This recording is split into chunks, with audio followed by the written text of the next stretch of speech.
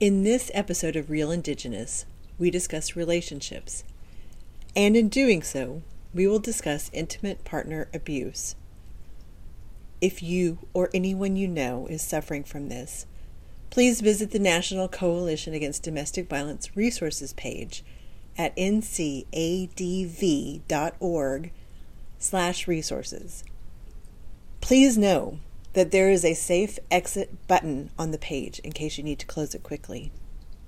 And now, on with the show.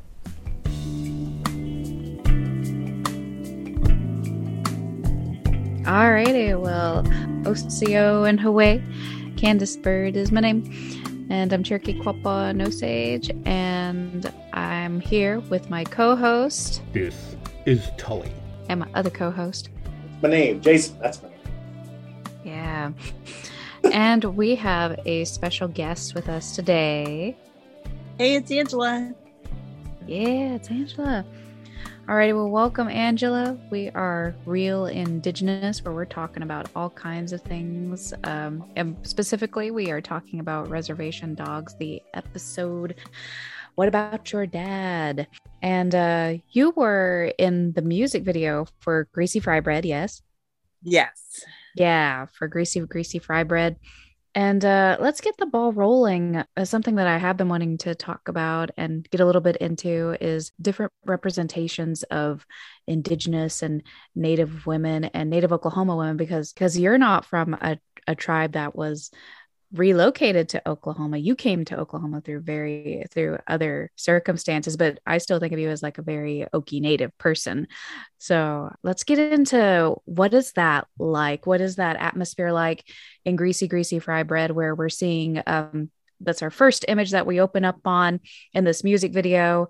It's a rap song. And of course, he's singing about a common food that lots of our aunties, our moms, and probably some uncles, they got some secret recipes for, and whether it's bannock bread or whether it's fry bread, or sometimes it's called Navajo tacos or Indian tacos. Fry bread is a well-known food in lots of Native communities. Obviously, the movie or the music video is meant to be funny, but what's it like to get your thing going and just be your bad self in this music video, like right off the bat? Like, that's one of our opening images of this episode. The whole thing the video was shot in one day, and they brought in Sterling's actual aunties. So they're the ones that are in the kitchen making the fry bread, which was really fun. So when we all did our COVID tests before being on set, they were there at the COVID tests, and so nice, so welcoming, so excited to be part of it, because, it was early on. So we had shot the pilot in September. And then, who knew that it was going to blow up like this? So we were just,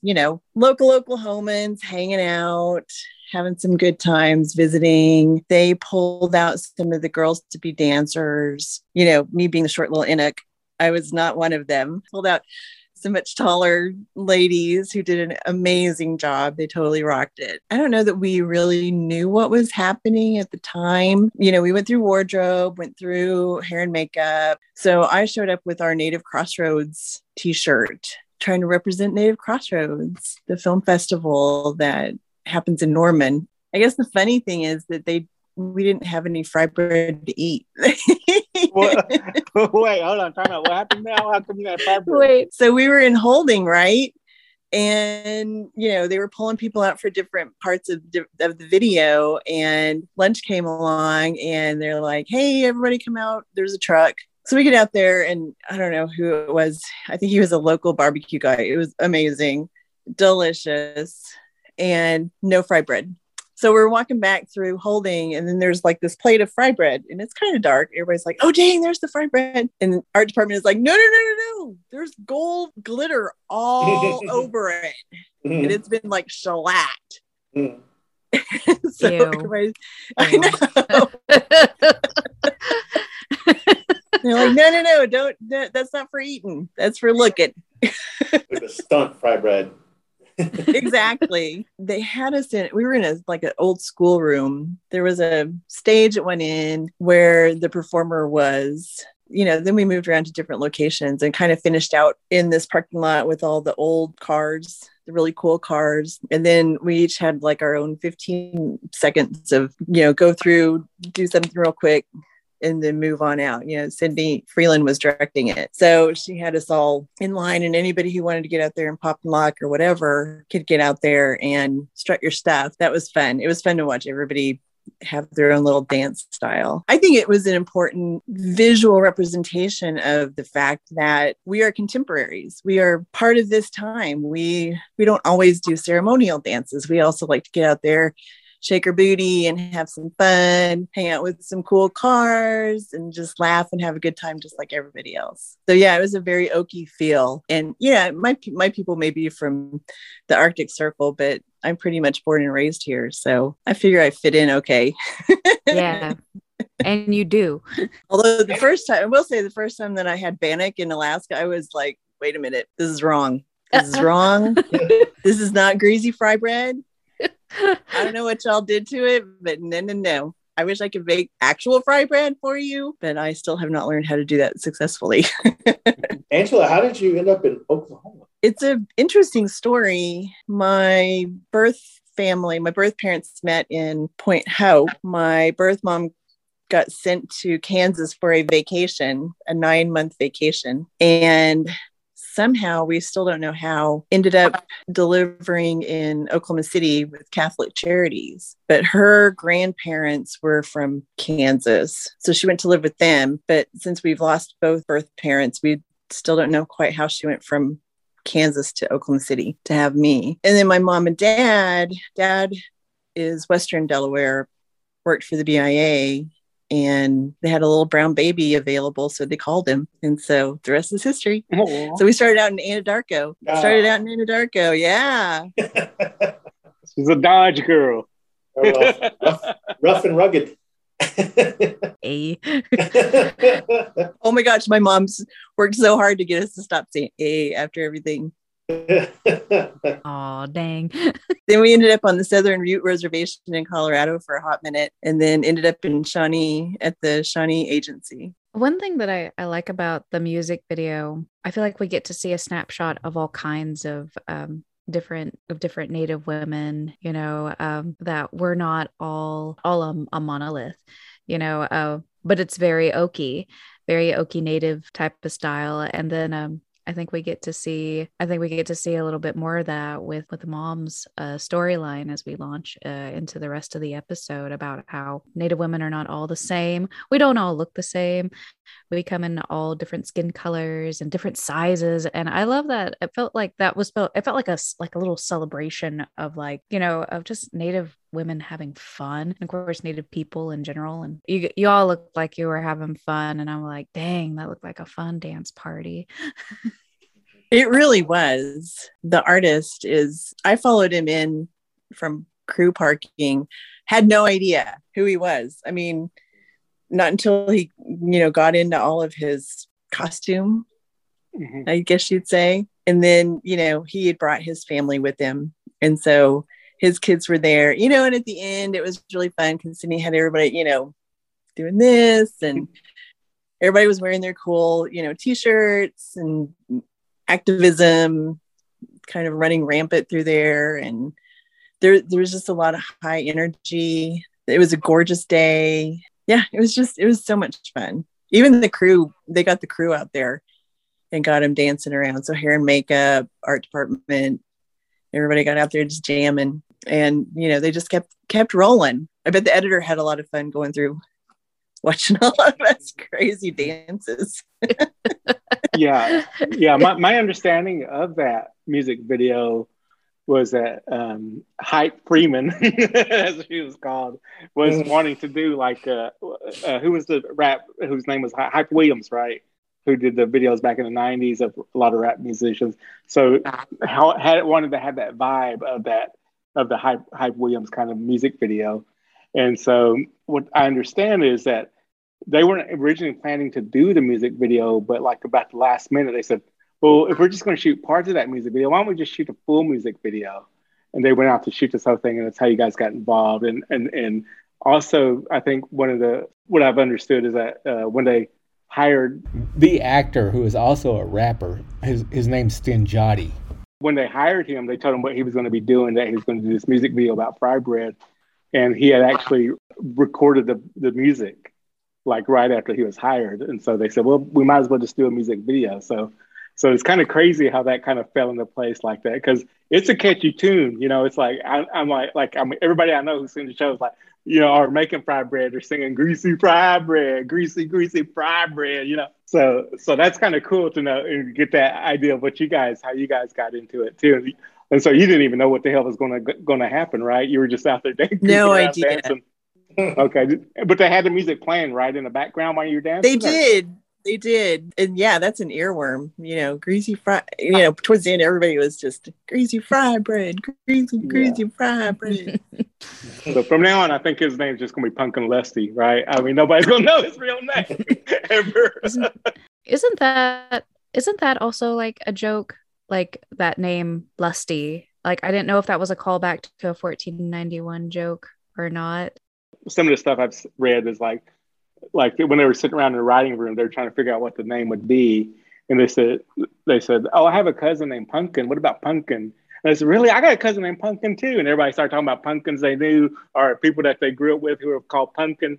And so they decided, all right, his name has to be Pumpkin. Let's move on further into the episode. So I like that we get to see more of the mom's character and her lights, what would you call it? It's that trope of like the devil and the angel on your shoulder. Oh yeah.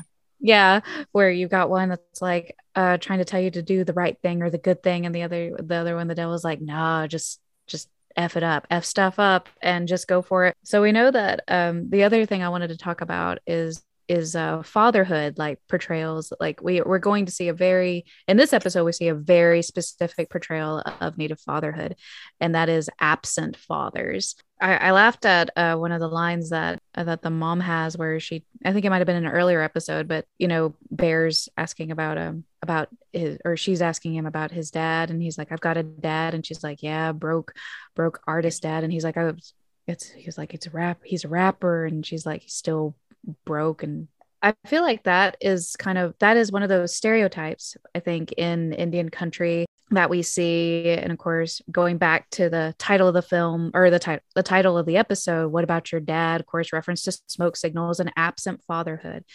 I am curious about this stereotype, and I know that it's a real issue in our communities, broken families, and through whatever circumstances. Because I feel like an outsider looking at that specific kind of father relationship, because my dad was very involved with all my school activities, all my extracurricular activities. Like my dad is like a coach, you know, like a basketball coach. Like I have a very close, healthy relationship with my dad. And so I really feel for Bear, who he yearns for that. He longs for that. And of course, the mom has to protect him from this man who is just not good on his word. He's not, she says in the episode, like if you want him in your life, it's not going to be on your terms. It's going to be on his. And he's not a father. So, which is why she's got to go get things worked out before potentially meeting the father of Bear. So I'm curious about this specific kind of relationship that this causes, the disturbances in our Native families that this causes. Anybody want to jump on that? I had the same kind of dad as you know, very involved, very supportive. My daughter's dad, he was abusive. And so at a certain point, I had to make the decision as to how much truth I was going to share with her about what kind of person he was and at what age she should know the full picture of him. And, you know, looking back, I probably waited too long, but I understand that struggle inside about trying to tell the truth about somebody, especially to somebody who looks up to and, you know, really cares about a parent. How do you effectively shatter that dream without alienating your child in the process? It's a tough question. That definitely puts the unfair responsibility of Native moms, Native motherhood, like being listen, if you want something done, get a Native lady, because we're going to take care of it. Always. That's But true. I mean, I'd like to hear from the guys, about that missing father figure reliance, father-son relationship. I think we all kind of have the same. I like parent fathers who were there. Like I mean, like I know Jason always talks about his dad, and maybe he didn't. Maybe they just like me. What's that? What were you gonna say, Jake? It's a unique situation. Okay. Well, all right. Now we're excited. That's what we're here for. You're going to hear some more deeper. Lay it out. Like he's on a therapist couch here. All right. Yeah. But like my dad, I grew up with him, and he was like a very strong person in community. But like any other father-son relationship. And as for like father figure representation in media, especially with Native American, Indian, indigenous peoples, I like to see that diversification of father figures. I'm okay with seeing the absent fathers, but I also want to see the single father, and I want to see the father who's raising kids in a two-parent household. And then, sometimes they're even raising kids from previous relationships.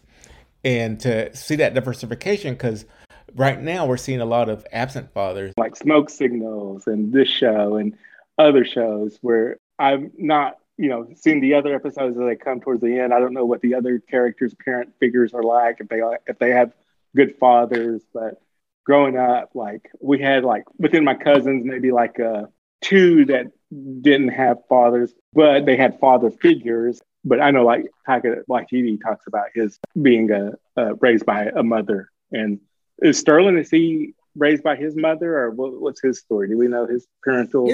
His dad's on set all the time, so I mean, okay. I think very involved father. Okay, so maybe they're still together. I think his parents are like. I think that's close, seems like a close family. Yeah, and so again, maybe that's Taika Waititi influence of the absent father, and so for him that's real, right? And so again, that whole thing of what's your experience is not my experience, but again, it's become a trope to where any person of color doesn't have a father, or they're shitty fathers. Yeah. Being out here in New Mexico, I've met some individuals, made some friends. It's kind of like been a thing to where I just assume that I'm not going to ask about their fathers until they bring them up.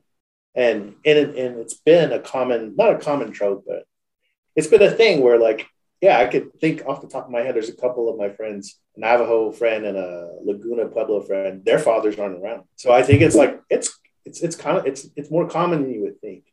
And it's kind of, I just assume I'm going to let them talk about it, like if their parents are still together or not. And usually it's not the case. And then my parents, I have a really good relationship with my father now and my mother, and my parents are still together. They've been together basically since I've been here. So that's like 49 years that they've been arguing with each other. I think they finally got tired of it, and now they're just like, yeah. But no, I mean, like, I would say the first 40 years of my father's existence, and he was like a broke Indian artist, not a rapper, but a painter. But he was a wild, hard drinking, honky tonk rancher, farmer, artist guy, and he was not a good dad.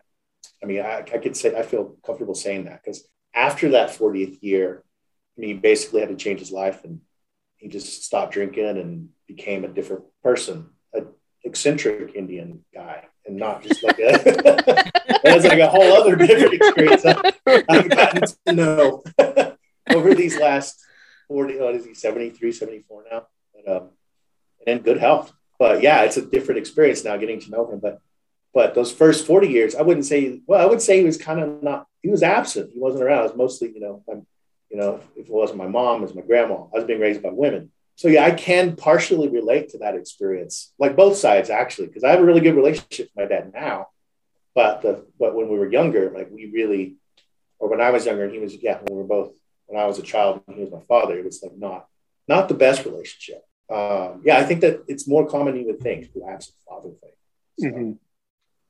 Yeah, I'm not saying that it's not common, and I'm sure it's more common all around with any race, ethnicity, blah blah blah. I think like at least within these kind of media and these stories representations, I feel like it's not the husband and wife together is not being represented well enough. And of course, we got to keep in mind, again, we are the minority of a minority where our stories are not told as often in these larger media sense as other race and cultures, you know.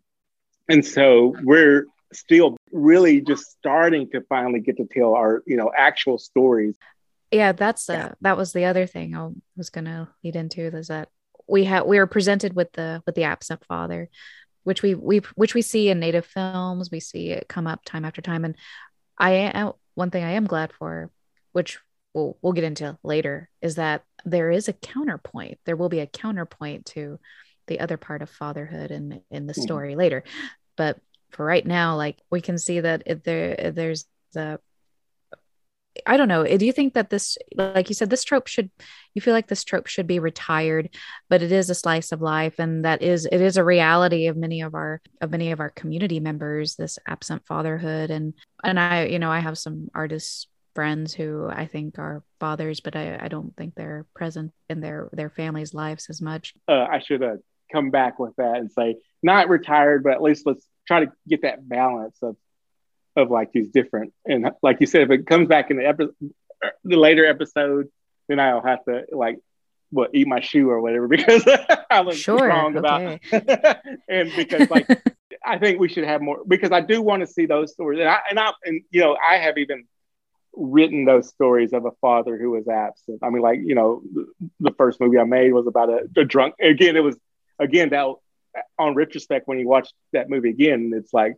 all the tropes that Indian movies are. But at the time, it was the stories we wanted to tell to get those all out. Kind of like what I felt like with Sterling's, the first episode of this show, and like, so it was a drunk father who killed the wife and the kid, and the daughter doesn't talk to him, and those kind of things. And so even I'm like victim to that. This script I wrote where it's like, oh, I'm doing something different because this time it's a white father who is absent, but it's still an absent father. So there's reality to it, right? You know? Yeah. Was anybody at the Sherman Alexie lecture at OU? I mean, it's been a while.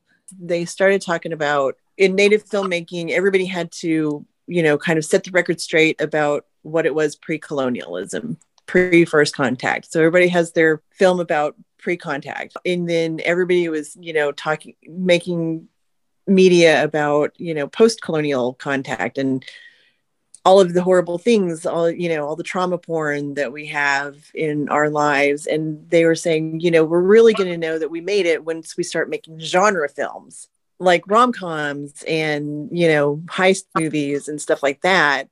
And that means that we've made that spectrum, that journey through storytelling, that we finally made it. Yeah, and I thought that was an interesting concept. That's what it's like psychotherapy, right? We're dumping all our shit until we get to where we want to fucking be. And I can't wait till we get past all the genre stuff and get into like more niche avant-garde stuff where it actually discusses high intellectualism and it's not just like, oh, we've made it. Well, don't we already do a lot of I mean, not a lot, but don't we? I mean, we have avant-garde people who do short films. I mean, like, even like, I'm not talking about short films. I'm not talking about short films. I mean, we're talking about when we actually get the funds to get the features and things like that. But wouldn't Black Horse kind of fall in that a little bit? I mean, yeah, but there's no budget. Not right now. Oh, you mean to have like a David Lynch budget you're talking about? Yeah. The fuck? I mean, even David Lynch can't even, I mean, those people can't even get money for those kind of things, but they get more money than they work hard to get that stuff. So. The last thing we did was I was eating pizza on the set of Fuckery that he bought, and he's shooting it with his own camera. It's like, come on, there's no money, there's no budget there. Yeah, because like that was 2019. That came out 2019, I think. I mean, that's where it kind of like you know, Angela and myself, we kind of talk about is those genre kind of having those kind of films be in a genre. I mean, like the film we did with the IAIA, mine was a romantic comedy, if you remember, and yours was like just a kind of it was a comedy to me. Yeah, but it was bad. No, it's good. I like what was being said, and I like what it said, and it felt like, to me, I mean, it felt like a Kevin Smith movie. But instead of talking about pop culture crap, you're talking about indigenous stuff, like relation stuff. And I thought it was I personally thought it was good. I know Vanya didn't, but I thought it was good. I didn't know Vanya didn't. Damn it, Vanya. In heaven. I've read one of like Angela's script, which was about girl shopping, I think it was, right? A while back. This is a long time or it ago. was an idea or something that we were going to try to do a long time ago. Talking about genre films, we do have like two now. We're like the Wild Indian came out last year at Sundance, and then we have like the Blood Quantum. That's Blood Quantum. Blood Quantum, yeah. I was wondering if Blood Quantum counted. I was like, and then totally. And then then now we have Night Raiders. So I haven't seen that. Is it good? It looks good. It's pretty good. Yeah. And these are 3 genre films now that we have, and like I've been waiting for that to happen because I was like, man, once we get into that and speak through that. Didn't Wild Indian kind of dip its toe into that trauma porn? It got a little corny. It got a little corny for me, to be quite honest. And I think the review I wrote kind of hinted at that. Because they shot it here in Oklahoma. Really? Oh, they did. There are some. Yeah, there's some set pieces I recognize. Is that Chad Burst produced that or something? I want to say yes. Yeah. Cherokee guy he's based in Santa Fe, but yeah. Wild Indian. I had some problems with. Yeah, there were certain parts that was just like a little corny, and then Steve's paintings were in the freaking loft, and what's his name's loft, the killer. Did you not? Have you seen it, Tully? No, I haven't seen Wild Indian. You didn't see it. You didn't see it either yet, Angela? I just read the script when they were trying to get the casting done. Okay. Yeah, they have Steve's paintings on the wall, which I thought was funny. And then who I was really impressed with is that guy, Chasky Spencer. Like, there needed to be more of him. There actually needs to be more of him, like, everywhere. He's such a good actor. He's a good actor, but when he's in y'all's movie, Shouting Secrets, and that was an attempt at just doing like a comedy, family comedy, dramedy maybe, and I don't know if it succeeded. Shouting Secrets was originally written for like it was written by a guy from Ireland. It was a play, and it was about an Irish family. And so when the Swedish director came to us to ask us to rewrite it as a native family, we did like a total like page 1 rewrite. We thought it was just, at first we took it as like a real quick job that we could do easily, but it became like, well, once we start changing stuff, oh shit, we have to rewrite the whole thing. And so then it became this whole kind of like the story of family. And there is still those native stereotypical jokes and things in there that, you just fall into those traps, I guess, sometimes when you're writing them. And, there was a period when everyone was trying to write like Sherman, what's his name? Sherman and Lexi. Yeah. Sherilyn. Yeah, Sherilyn. And so, and so there's probably those kind of jokes in there. But anyway, sorry to digress, but what were we talking about? We got way off a little bit. We were just talking about other movies. We're not even talking we were talking about way other movies.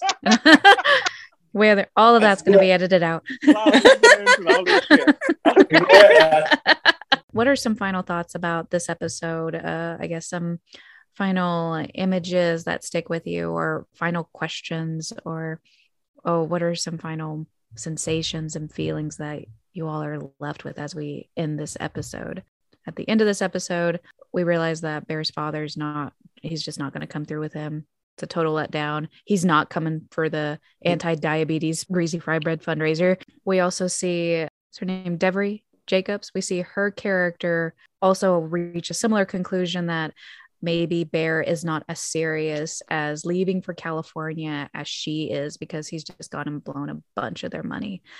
And we see this connection of like, she's coming into her womanhood as well when she hears from Bear's mom, like we're Native women, we're the ones who kind of have to pick up the pieces. We're the ones who have to get it done, make it work. That's something that I'm left with, is like, we have these parallel conclusions that coming of age, growing up, Bear's father's not going to be there for him. Devery's Deveries maybe my best friend may not be able to be there for me. Yeah, that pretty much nails it. I think that the episode accomplished what it wanted to in reflecting that divergence of purpose for our characters. I got to say that beating Auntie was, 100%. Awesome. It was Kim Norris, man. My homegirl, Kim Norris. Is she a friend of yours? Oh, Yeah. She came when we did American Indian Graffiti. Like, she was still known as the Seinfeld girl. She called us out of the blue and said, "Hey, I see that you're casting for this movie." And we were like, "Oh shit!" And she grew up where I live, like in the Idabel area. So we always knew of her and knew her family. And but she was like, "Yeah, I see you're great." And I said, "We were like, oh yeah, we are, but we're not paying nothing." You like all that just to say we can't pay you what you were. Yeah. Sorry, SAG. And she was like, no, I just want to be a part of it, to be in this movie. And so she just like paid her own way down, stayed with a friend, and just was in that movie. And again, she played an auntie in that movie. So now she's gonna start being typecasted as aunties everywhere. Anyway, Jason, what do you got to say? There was another banger of an episode. I watched it again this afternoon. As the kids say, a banger. I watched it again this afternoon because I wanted to refresh, my memory. And it's like I'm reminded every time I get into the show, it moves so fast. And it moves so fast because it's interesting, because it's good. So it's like I'm always in awe of like the storytelling that's occurring in these episodes because, it's a pleasure to watch them. We don't have a ton of time to talk about the B story, but that B story was pretty good. Like I didn't see that coming. And, I'm talking about the Bear's mother has that fling with the white guy. That was a really strong B story. Like I thought the Dr. Daddy. It almost it's almost like an A story to me, but really, it was really funny here. And then picking up little bits here and there that I didn't pick up before. The country song while she's at the bar, it's talking about Tulsa. Yeah, Turnpike Troubadours, man. Is that who that is? Yeah, red shirt music. Okay, yeah, he's talking about that. What's the punk rock where the Sex Pistols played? Canes. Ballroom. Yeah, they're talking about that in the song. It's really slight, like it's like that. You could hear it in the background. I was like, I didn't notice that before. Yeah, I think the name of the song's Easton and Maine. I mean, it's just interesting to me. I'm probably not going to jam out to it, but just the lyrics, hearing the little lines, picking out those lines, like those little subtle elements. Attention is paid to every little detail in the show. So I pick up something new each time. It's really refreshing. I was the stand-in for Cheese during the pilot. The place that they eat catfish, the art department, went above and beyond with all those little touches, with all the fake signs that they had stuck up. Like there was a lost horse sign on the door, which made me laugh every time I walked past it. Oh, that's cool. And then we did see a horse at the end of that episode. I don't know if that's related. A man riding a horse. It is. It's like all of those little touches are just perfect. Yeah. But you don't get to see them explicitly. They just layer on so nicely. The only thing I always wanted to say was just Warren Queaton. I know! Warren. There needs to be just a biopic or episode just on Warren Quito. Yes. I'm saying it. Where's the Warren episode? Exactly. I know. Maybe season 2. Because to me, that dude is legit funny, man. That dude cracks me up all the time. I love that cat so much, man. And it was just seeing him when he popped up, I just bust out laughing. I think everybody probably yelled at the screen, Warren! Yeah. And he's such a natural. Like, I know he's funny, and Walina is funny. They're both funny. And like with Warren, like I was so shocked at how good he was on film. I shouldn't be shocked. I should have known he'd be a natural, but I'm like, he's not even acting. That's not, he's just doing what he does All right, so we were real indigenous and we were cutting up as usual. And hope you tune in next time, where we will be discussing the next episode of Reservation Dogs. And we want to give a big thank you to Angela for joining us on Zoom and online. Thank you for making time for just coming and talking with us. It's fun. Cool. Thanks, Angela. Yeah, you helped make it cool. So I appreciate it. Yeah, give me a call anytime. I love to talk indigenous media. Don't tell us that. You'll be our fourth host. Yeah. What do we call it? Our fourth. You can take my place. Just see you next time. Love, peace, and fried bread grease.